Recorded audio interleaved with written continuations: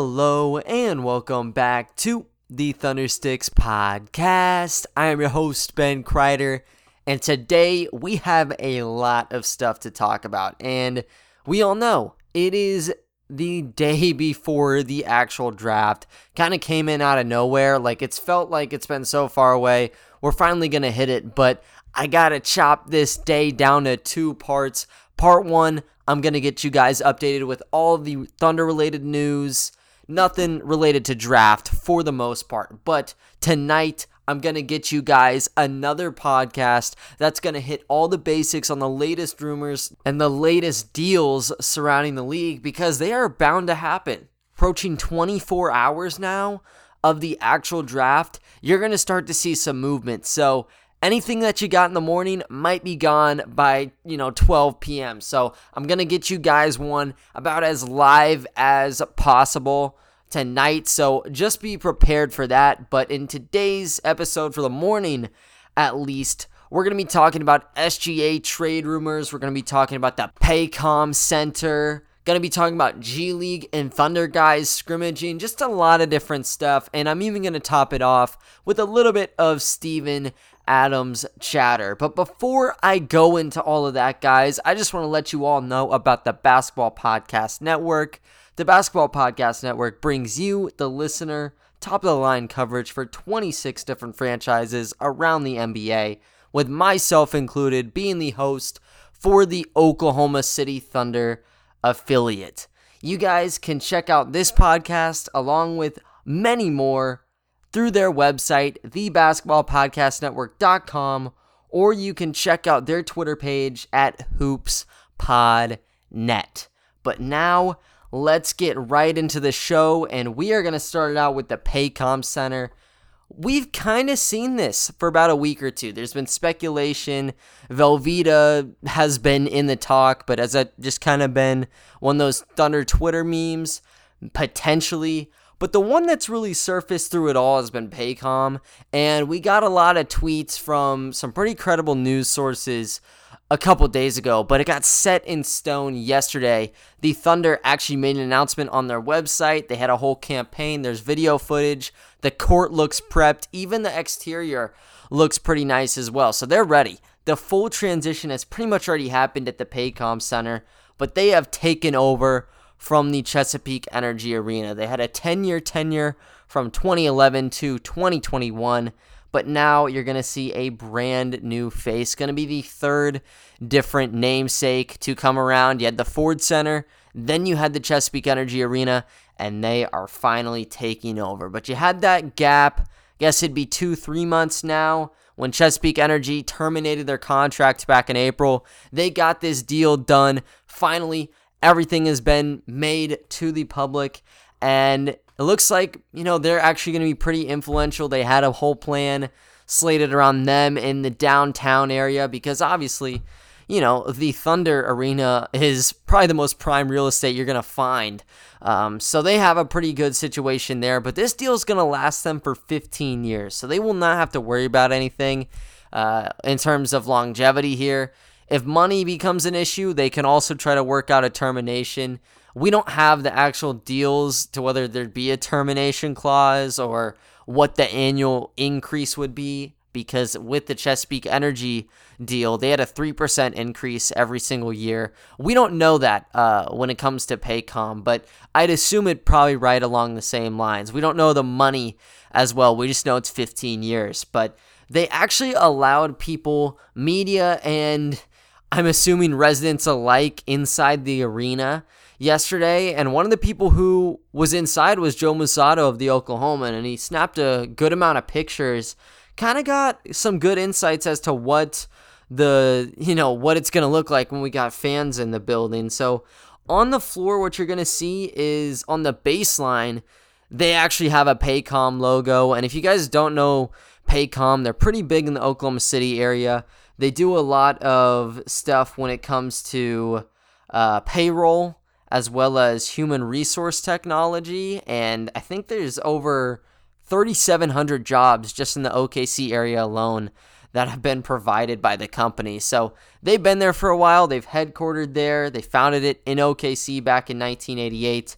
But they got this green logo, has a little bit of a square, I would say. Not a completely finished square, like there's a little slice they got, but it's this little green square, and you got Paycom in green as well. They have that on the baseline, and you got a white box behind it, so it's definitely pretty obvious to see no matter where you are, as opposed to some of the other baseline logos where you don't have that big giant white background. But in all fairness, green and the light blue that the Thunder currently use, they probably wouldn't match well, so they needed to do something like that anyways. The big deal, though, is what you have on the court, and this is what we've seen with every court. I mean, Chesapeake Energy had their Chesapeake Energy Arena logo on both ends of the floor. Obviously, you have the timeline, and then a little bit past that, by the sideline, you're going to see a logo. You got two of those, one top, one bottom of the floor. Got to get it in camera view for each time someone goes up and down. And Musato only took one snapshot of it, but, it's kind of a given that it's going to be mirrored on the other end. So you're going to see two Paycom logos. Same deal here, where you got a green square almost with the green Paycom. Center is in black, though. So it's a bit of a different change from what you saw with Chesapeake Energy Arena. Kind of blended with the court. There wasn't a lot of crazy colors. Will be an adjustment period, but I don't think it's the end of the world, to be quite honest with you. So they have all that down, and then also you got a pretty bright green Jumbotron, and the exterior of the place looks like the Boston Celtics almost. I'd assume that the lighting they will have is not going to be solely green, just due to the nature of the Thunder not, having green as their primary color. But the way it looks now, the whole exterior is just laced with some blue lighting and signage. And then on the top, there is a lot of lights. Of course, on the top of the roof there, you got to put Paycom Center.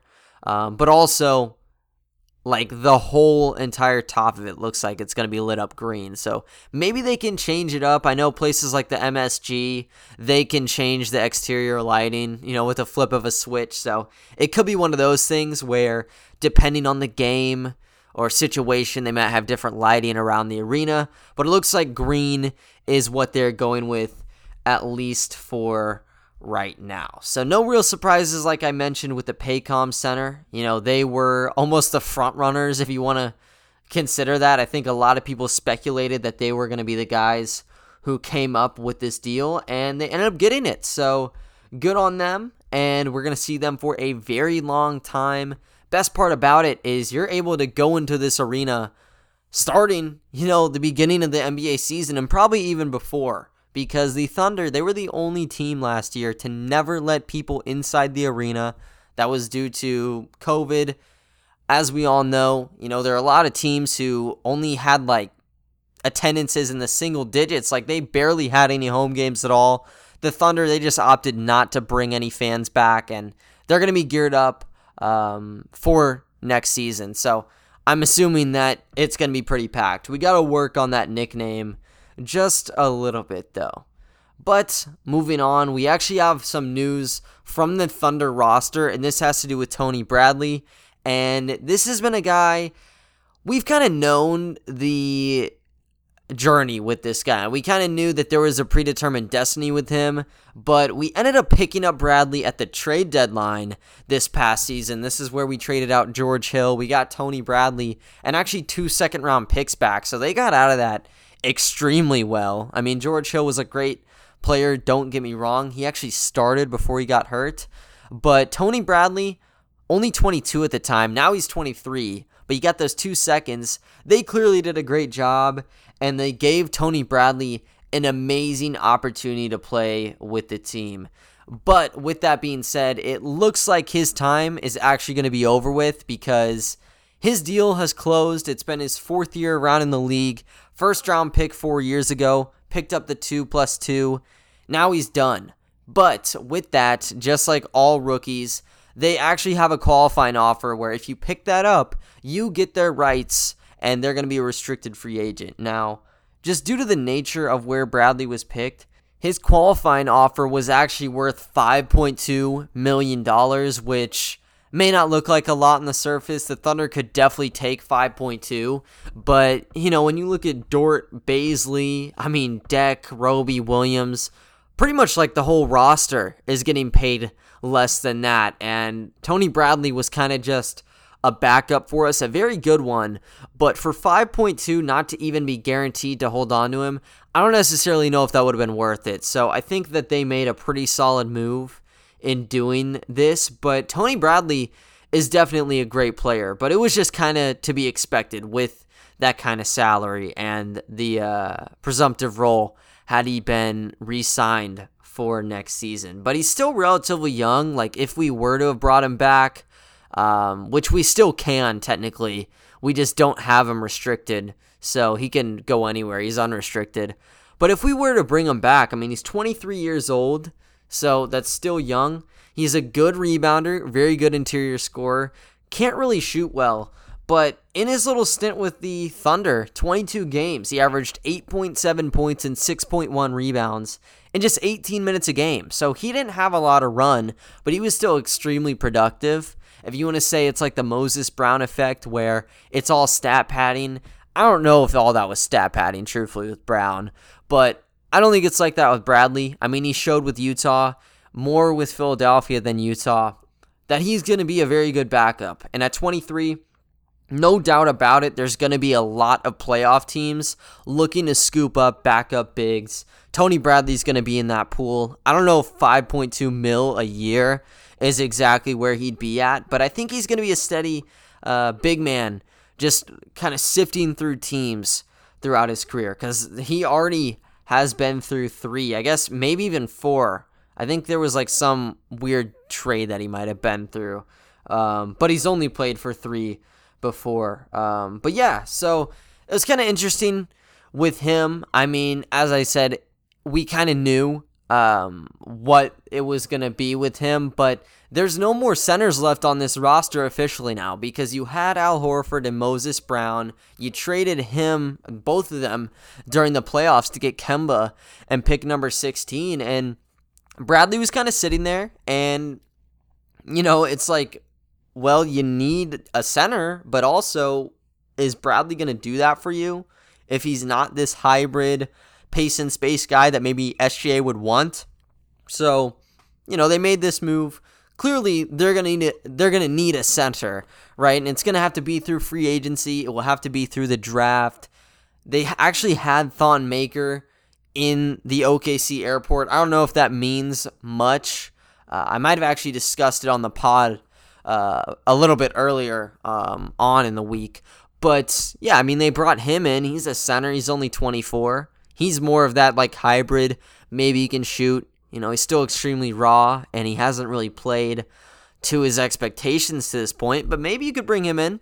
But yeah, Bradley looks like he's probably going to go elsewhere, but he was actually with a lot of Thunder, people within the Thunder and the Blue just yesterday, and he probably still is. He was taking part in live scrimmages with a bunch of different people. Of those we know, because there were a lot of guys. They're just confirmed cases based off of Instagram posts and who you can kind of see in them. But the list that I have right now, I have 9 people who were at this scrimmage at UT. And I'm assuming, they're going to be there for a little bit longer. But you got Vit Krejci, Alexei Pokusevski, Teo Maladone, Josh Hall, Jalen Horde, Rob Edwards, Tony Bradley, Isaiah Roby, and Kenrich Williams. So Bradley, he's gone, but the remaining guys, they very well could be staying. And I think it's a little bit weird how everything kind of played out, since the Thunder are kind of so upfront when it comes to deals. They always want to make things mutual. I would have felt like Bradley would have known, and I actually thought Bradley was training in Florida.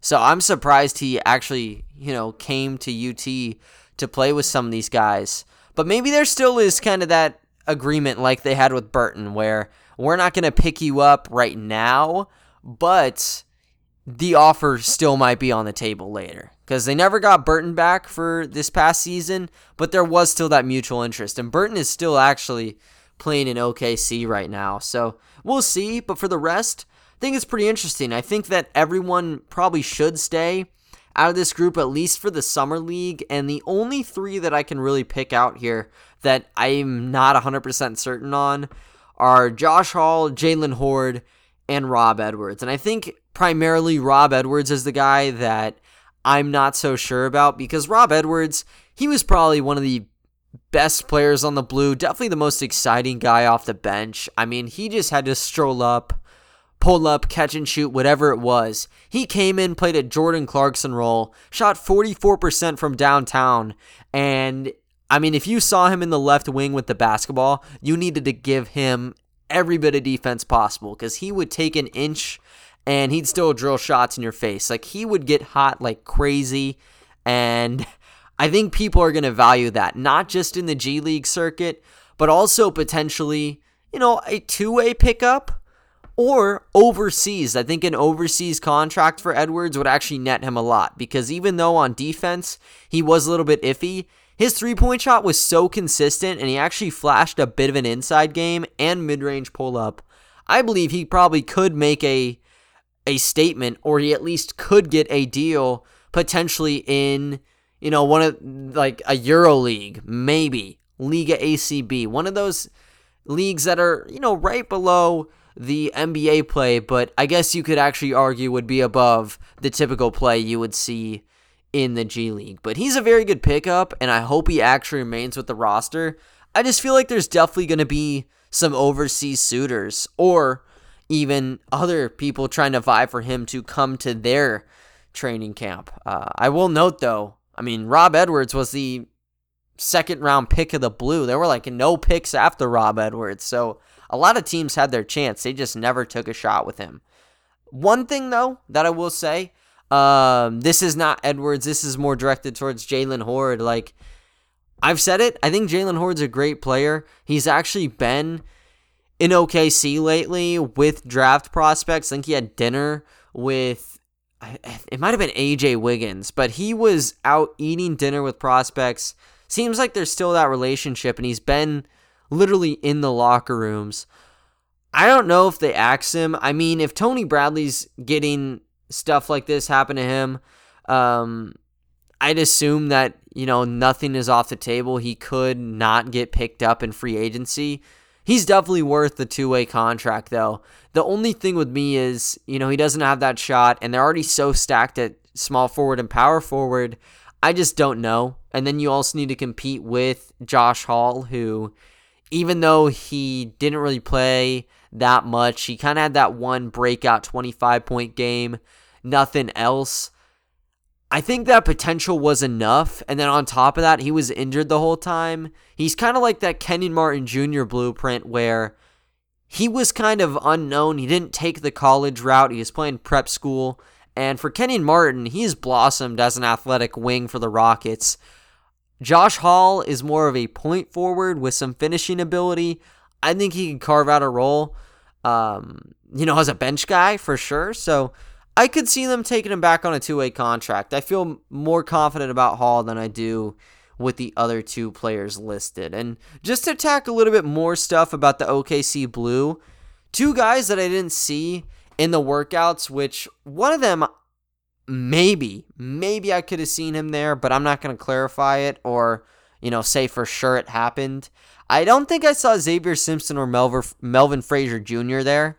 And those were two of the staples of the Blue roster. I'd say Simpson more than Frazier. Frazier was kind of coming off the bench. He had a weird spot under Grant Gibbs, but Simpson had like 6.1 attempts a game. He was the leader on the team, and I feel like he definitely would have had another offer. He was perfect under what the Blue were doing. I do think, just like Rob Edwards, though, he could have his name calling overseas, and those deals, when you want to compare things, at least salary-wise, are actually a lot more enticing. So maybe he wants to go there, but maybe he just simply wasn't available for the week, and I'm just over-exaggerating things.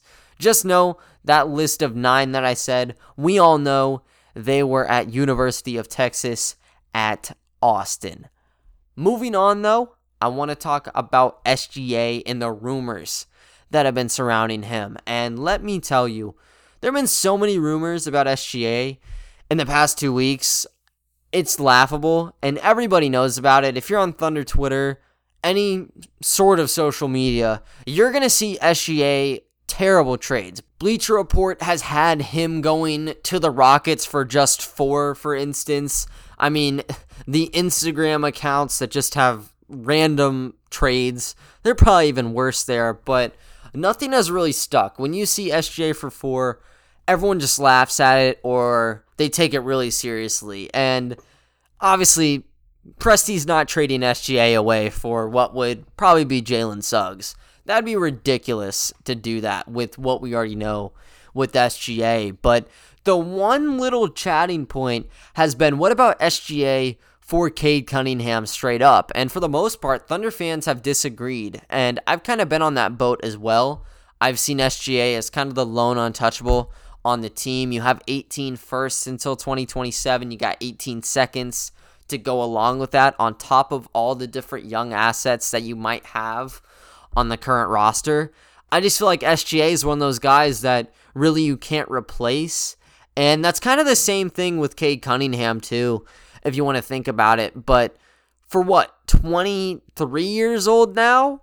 SGA is one of the best guys under 25. I mean, he was giving all-star numbers on a team that was kind of playing poor. I mean, he had to run a lot of the offense. That was kind of the system. But just driving to the basket, he was ridiculous. The step back improved for him. He showed a lot, and he was hurt the back end of the year. If that wasn't the case, who would have known what would have happened to the Thunder? They would have definitely had less ping pong balls when it came down to the actual business on lottery night. But he was crazy. And the trade 1-for-1 has been disputed heavily.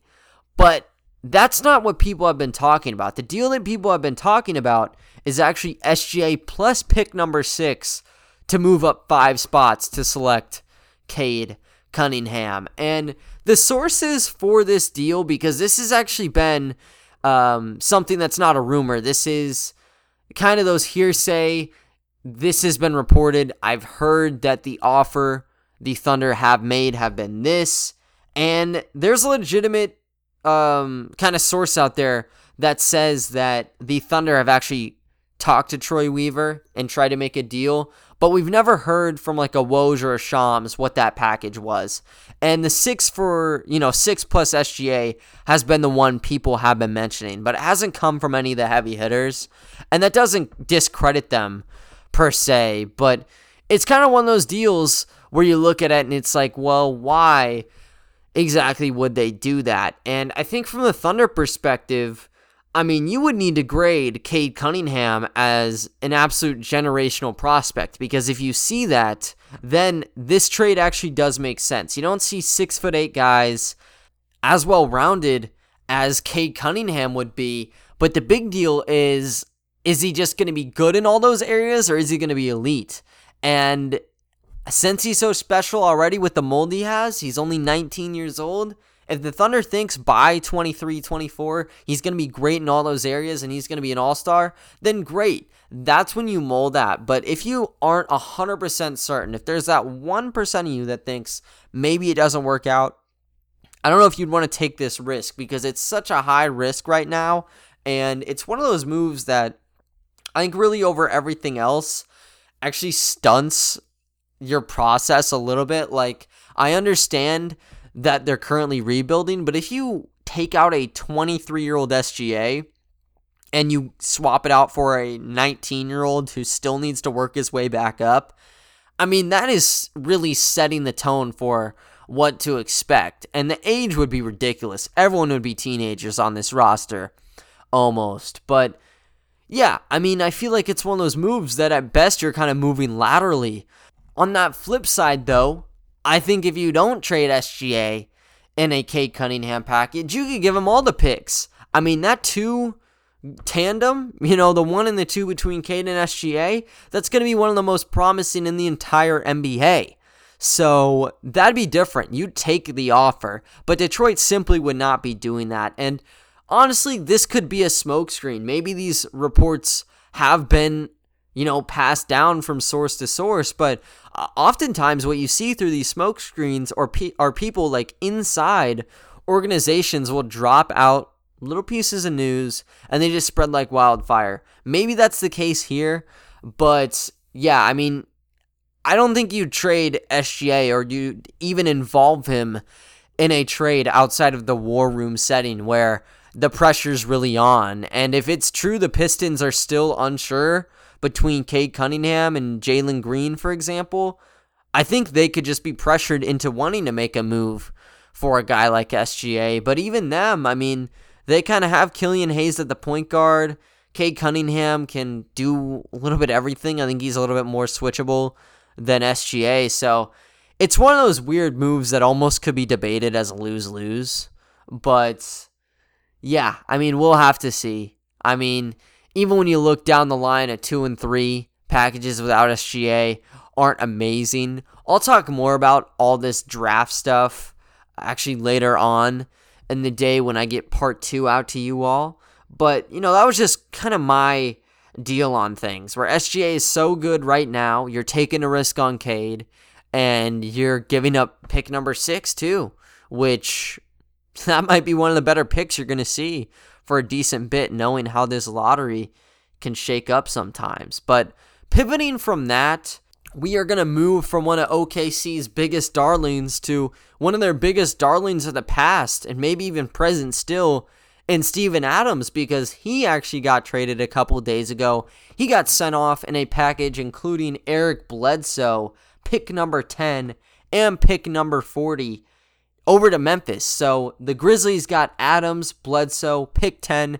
and pick 40, and the Pelicans in return got Jonas Valanciunas, pick number 17, and pick number 51. But on top of this, the Pelicans actually made a little bit over $20 million in cap space opened up. I think when you go down to the particulars, it might actually be $24 million. So that's a big gap actually when you think about it. But they made over $20 million a room. So they're going to be able to play with a lot more food when it comes down to making a deal per se with like Alonzo Ball or anyone else that they would like. Potentially even a Kyle Lowry, who they have been linked to in the past. But when I look at this deal on the surface, I think the Pelicans, obviously, nothing against Bledsoe or Adams, but this improved their play style a lot. And they traded from 10 to 17, which is kind of the big deal for me. I think if it was Valanciunas for Adams and Bledsoe straight up,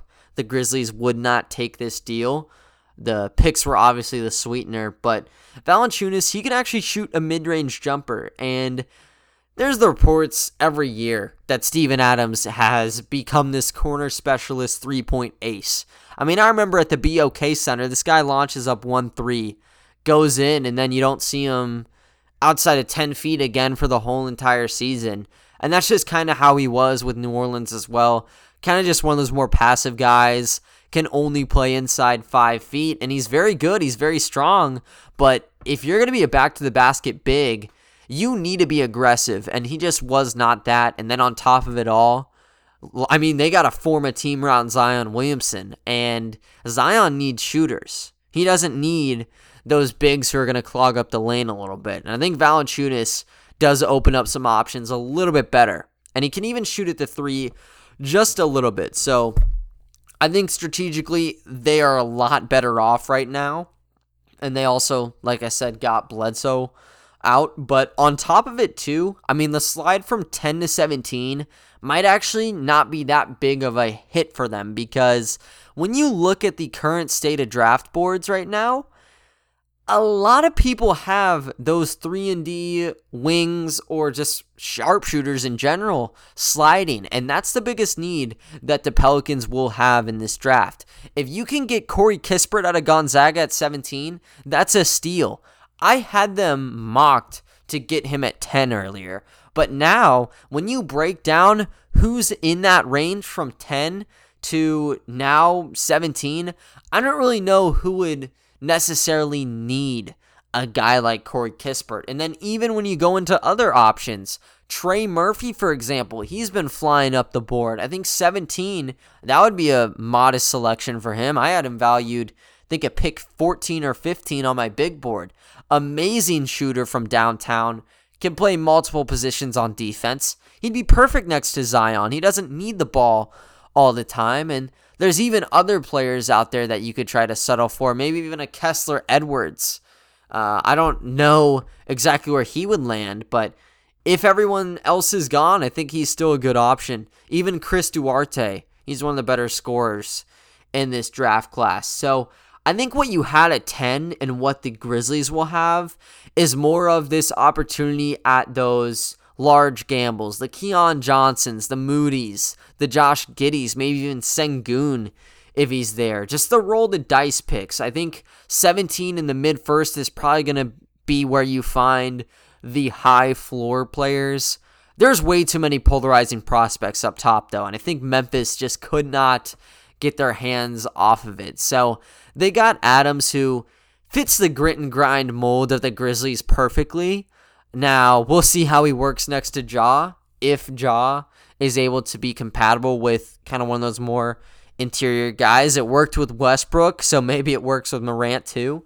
But I don't know if that's necessarily their biggest need. They still have Tillman. Brandon Clark is there, and so is Jaren Jackson. I think when you look at it, though, they just got to go by best available. I think that's what they're trying to do. One of the big things with them is they've been targeting Bouknight and Kuminga, and that could actually mean that there could be another move by the time I do my next podcast with the Grizz. And the range of Bouknight and Kuminga, it's going to be 6 and 7, most likely. I think the Warriors would just take whoever's left.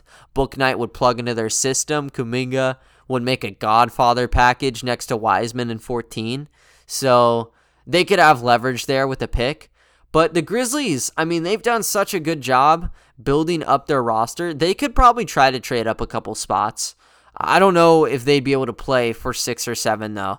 At 10, Josh Giddey's been listed, so maybe they'd want to go take a shot with Josh Giddey or something. But yeah, they were able to crack the code. I mean, 10 was the best avenue for the Thunder to tap in. Clearly, when you look at it, I mean, financially, they could have taken the hit of Adams and Bledsoe, but they didn't have a Valanciunas. That seems like a decent, return, to be quite honest with you, for the Pelicans for 2 contracts that were not that good to them and, moving down 7 spots in the class. So I think everybody did pretty well here. I think the Grizz are trying to move on from Eric Bledsoe right now, so maybe there could be a package with him, but I don't know if he's necessarily viewed as a crazy good asset. Now, he's a guy who, he's not a terrible player. Like, you would play him on a championship team. Would you start him? I don't know. I mean, he'd definitely play valuable bench minutes, but he's not like the nastiest contract of all time, so someone might take that reach on him. But I think when you win an order who's available in the point guard market, Kemba Walker's above Eric Bledsoe. And that's very good when you look at it from a Thunder perspective. So they're going to be able to probably flip him, maybe even for assets in today, the span of today or tomorrow. If we don't move him, then it gets real interesting when you have to break down the final 15 and the rotation moving forward. But I'd expect some activity. I'd expect activity all throughout the day for the Thunder, every organization, and draft night. There is going to be a lot of fireworks. Think this might have set the precedent for trade-ups. I think the package was pretty sizable to move up 7 picks, and 7 picks is a lot. But if the Thunder want to try to move up to 9 or something with the Kings, I'd say that's still your best bet available. But I'm going to get the latest news to you guys in part 2 of the draft day primer. But other than that, though, guys, that is going to wrap up today's episode. I thank you all for listening, and I will talk to you all next time. See ya.